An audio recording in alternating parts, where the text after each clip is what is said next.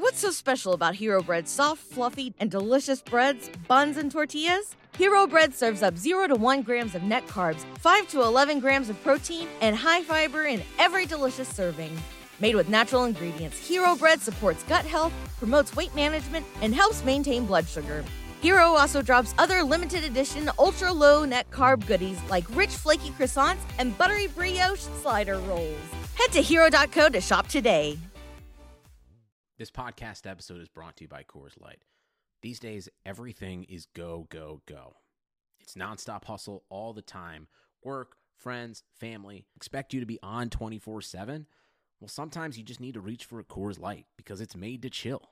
Coors Light is cold lagered, cold filtered, and cold packaged. It's as crisp and refreshing as the Colorado Rockies. It is literally made to chill. Coors Light is the one I choose when I need to unwind. So when you want to hit reset, reach for the beer that's made to chill. Get Coors Light in the new look delivered straight to your door with Drizzly or Instacart. Celebrate responsibly. Coors Brewing Company, Golden, Colorado. What's up, guys? This is Ryan of Top Rope Nation, and you're listening to an exclusive preview of this week's edition of the Top Rope Nation Classics podcast. Now, this is an exclusive show we do for our supporters over at patreon.com/topropenation. If you enjoyed the preview and you want to hear the episode in its entirety, head on over to Patreon, become a supporter of the show, and get full access to this edition of Top Rope Nation Classics and all editions in the future.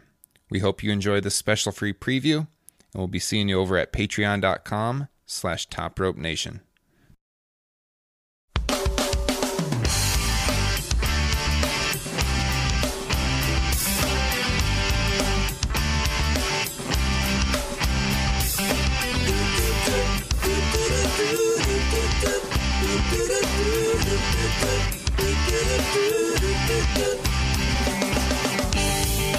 All right, how can that song not take you back to your teenage years of 1997? This is the second episode of Top Rope Nation Classics. Thanks for tuning in here on Patreon. I am Ryan Drosty, and I am joined as always by Justin Joint and Kyle Ross.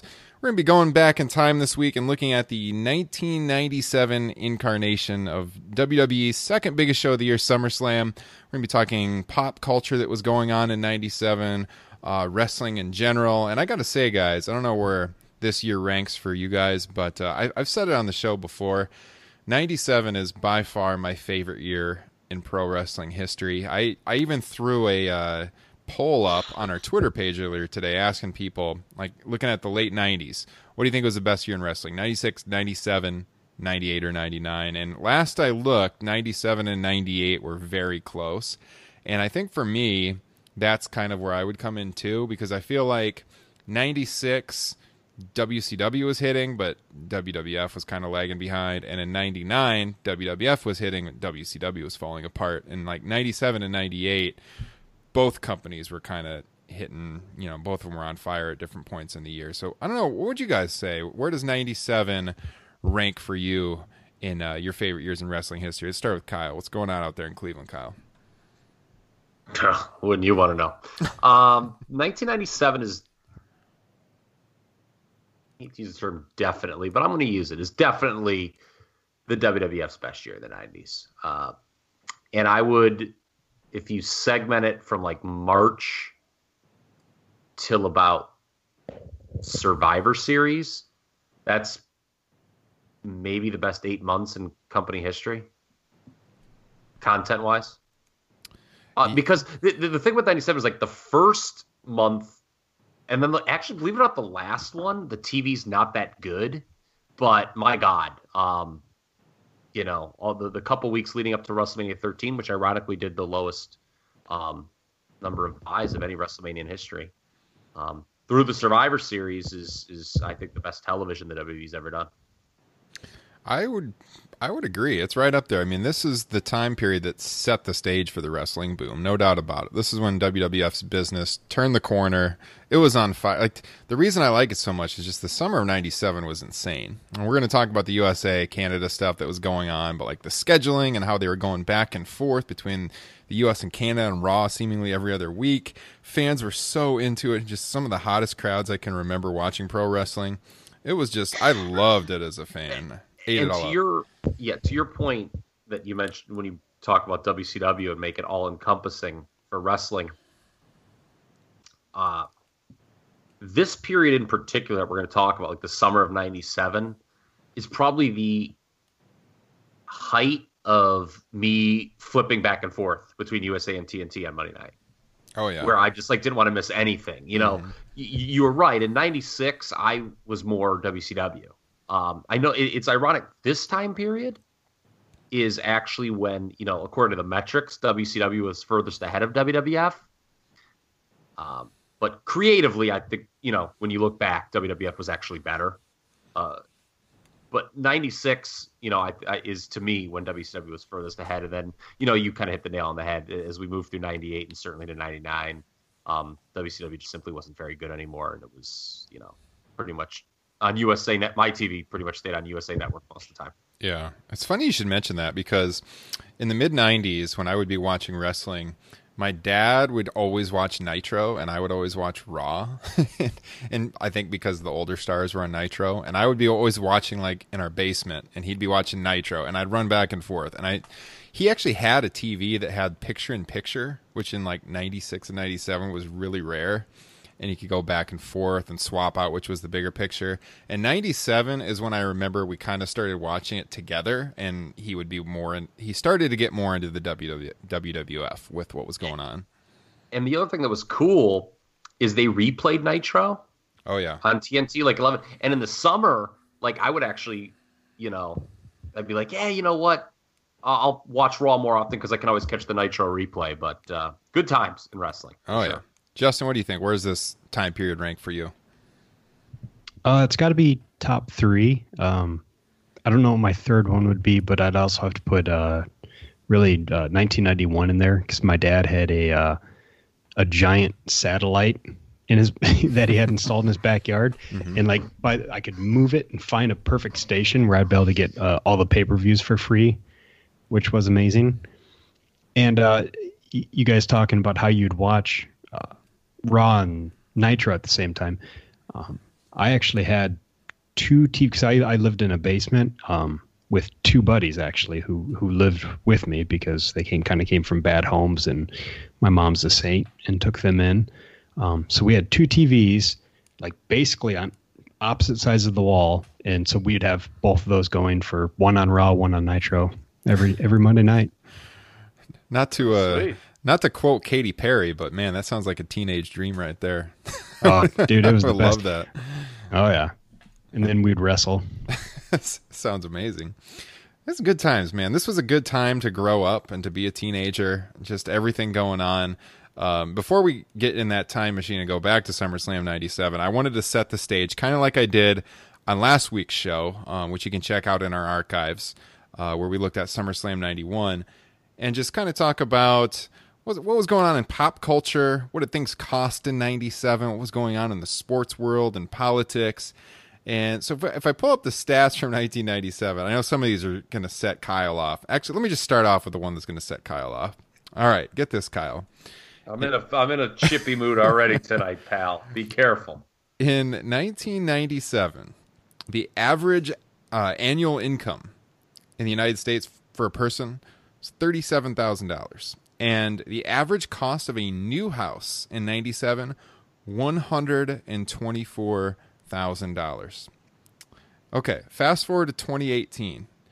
I told you the average income was $37,000 in 97. 21 years later, the average income in the United States is about $47,000. But instead of the average home being $124,000, the average sale price of a home in the Q1 of 2018 across the country, $374,000. So income has not gone up to compensate for that massive increase in housing prices. What do you think about that, Kyle? Yeah. Well, I got blocked. Twitter dropped the hammer on me actually this week. I didn't even tell you guys this. Oh God, you got banned? I was for 12 hours. Yeah, they made me delete a tweet. Was that the one you sent to the? I'm not going to talk about it on air. You can check out his. you can check out. No, his it's not Twitter there page. anymore. It's deleted. Oh, okay. But I was, our good buddy Derek, he liked it. I saw it. Yep, that's. I had less than kind things to say to Clay Travis about his terrible takes on LeBron James. I did see that. And he does look like a mentally handicapped Luke Bryan. I'll stand by that. So he must have reported you, Kyle. That's actually the second time that I think he has. So, Justin, you're going to be in the market for shopping for a new home pretty soon. What do you think about that? 97 was a better time to be in the U.S. economy than 2018 for a middle class person. Yes. Yeah, definitely.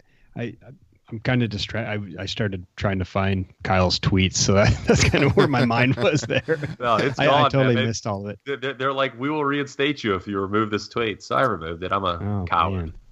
Yeah. All right. So, a couple other things here that I found. Sorry if I offended you out there in Twitter land. The average monthly rent, 97, $576 a month. Gas was $122, which I vividly remember because my family drove from Iowa to Florida in the summer of 97 to go to Disney World for the first time. Gas was cheap back then. So I was 16 in 1996, and I think like right when I got my driver's license was like the cheapest gas ever was in our generation. Like I remember paying under $1. Yeah, I remember being like 89 cents around then. For sure. It's crazy. Yeah. So, what else? What was going on? Well, one of the biggest news stories of the year in 97 happened just a few weeks after SummerSlam when Princess Diana died in that tragic car crash in Paris, France, which I always remember because I think I was watching Saturday Night Live that night. And they broke in with like breaking news, and the way it broke in, it seemed like it was like it was a skit or something, because SNL like just started, if I remember right, and then they broke in with that. But yeah, due to the time difference, this was like 10:30 p.m. Central Time, and she was over in Paris. So that was a tragic time, obviously. I was at an Applebee's when I learned about that. Yeah. It's memorable though. Like you can remember where you were when it happened. So that was one of the big events of the year. The U.S. landed the Pathfinder on Mars, and this was kind of interesting. An IBM computer beat the world chess champion. It was the first time this guy, his name was Garry Kasparov. It was the first time he had lost ever. He lost to a computer. So they said that was kind of like the changing of the wind where technology and artificial intelligence started going ahead of humans. So, sporting world. I don't want to open up any bad wounds, Kyle. But what happened in baseball in 1997? I'll tell you exactly what happened. And I didn't care as much as you think. And I'm glad you brought this up. The then Florida Marlins beat the Cleveland Indians in the World Series. Thank you, Jose Mesa. And about 30 seconds after that game ended, I looked at my buddy Matt and said, let's put on Halloween Havoc. There you go. Yep. Game 7 of the World Series, same night as Halloween Havoc. And Ray and Eddie cheered me up pretty quick. Oh, yeah. Great match. Maybe we'll cover that one in the future on this show. Not to open up a bad wound for myself, but my hated Green Bay Packers won the Super Bowl that year over the New England Patriots. And keep saving that NBA for last. But yes, the Chicago Bulls won their 5th NBA title when Steve Kerr sank the game-winning shot in Game 6 over the Utah Jazz. So good times in 97 in the draft. Steve Kerr's been sinking some good shots on Twitter.com recently. Yeah. His tweets do not get reported. There's one other big thing from 1997. Go ahead. I lost my virginity. Oh, my goodness. This is the kind of content you get on Patreon.com. There we go. Justin Joint having a very good year in 1997. Kind of mad about that, to be honest with you. Beat me by a year. The only other thing I wanted to you guys beat me by several years. Patreon only content, folks. This is what you get. The only other sporting thing I wanted to mention, because it's obviously super memorable, is Mike Tyson biting Evander Holyfield's ear off. Also happened in 1997. So, yeah. N64, PS1 reigning supreme in the video game world, and yeah, that's where we were at. So guys ready to talk some Pro Graps? 1997, August 3rd, 97. You ready to go? I think it's funny you mentioned the date. This has to be the earliest SummerSlam of all time. Oh yeah, it's super early in the month. Yeah. We talked about the 91 and the rest of the early ones being on a Monday, but this is certainly the earliest. And the return to the state of New Jersey. Yes. All right. We'll get into it. Okay, let's get in the time machine. We're heading back. 1997 on the horizon.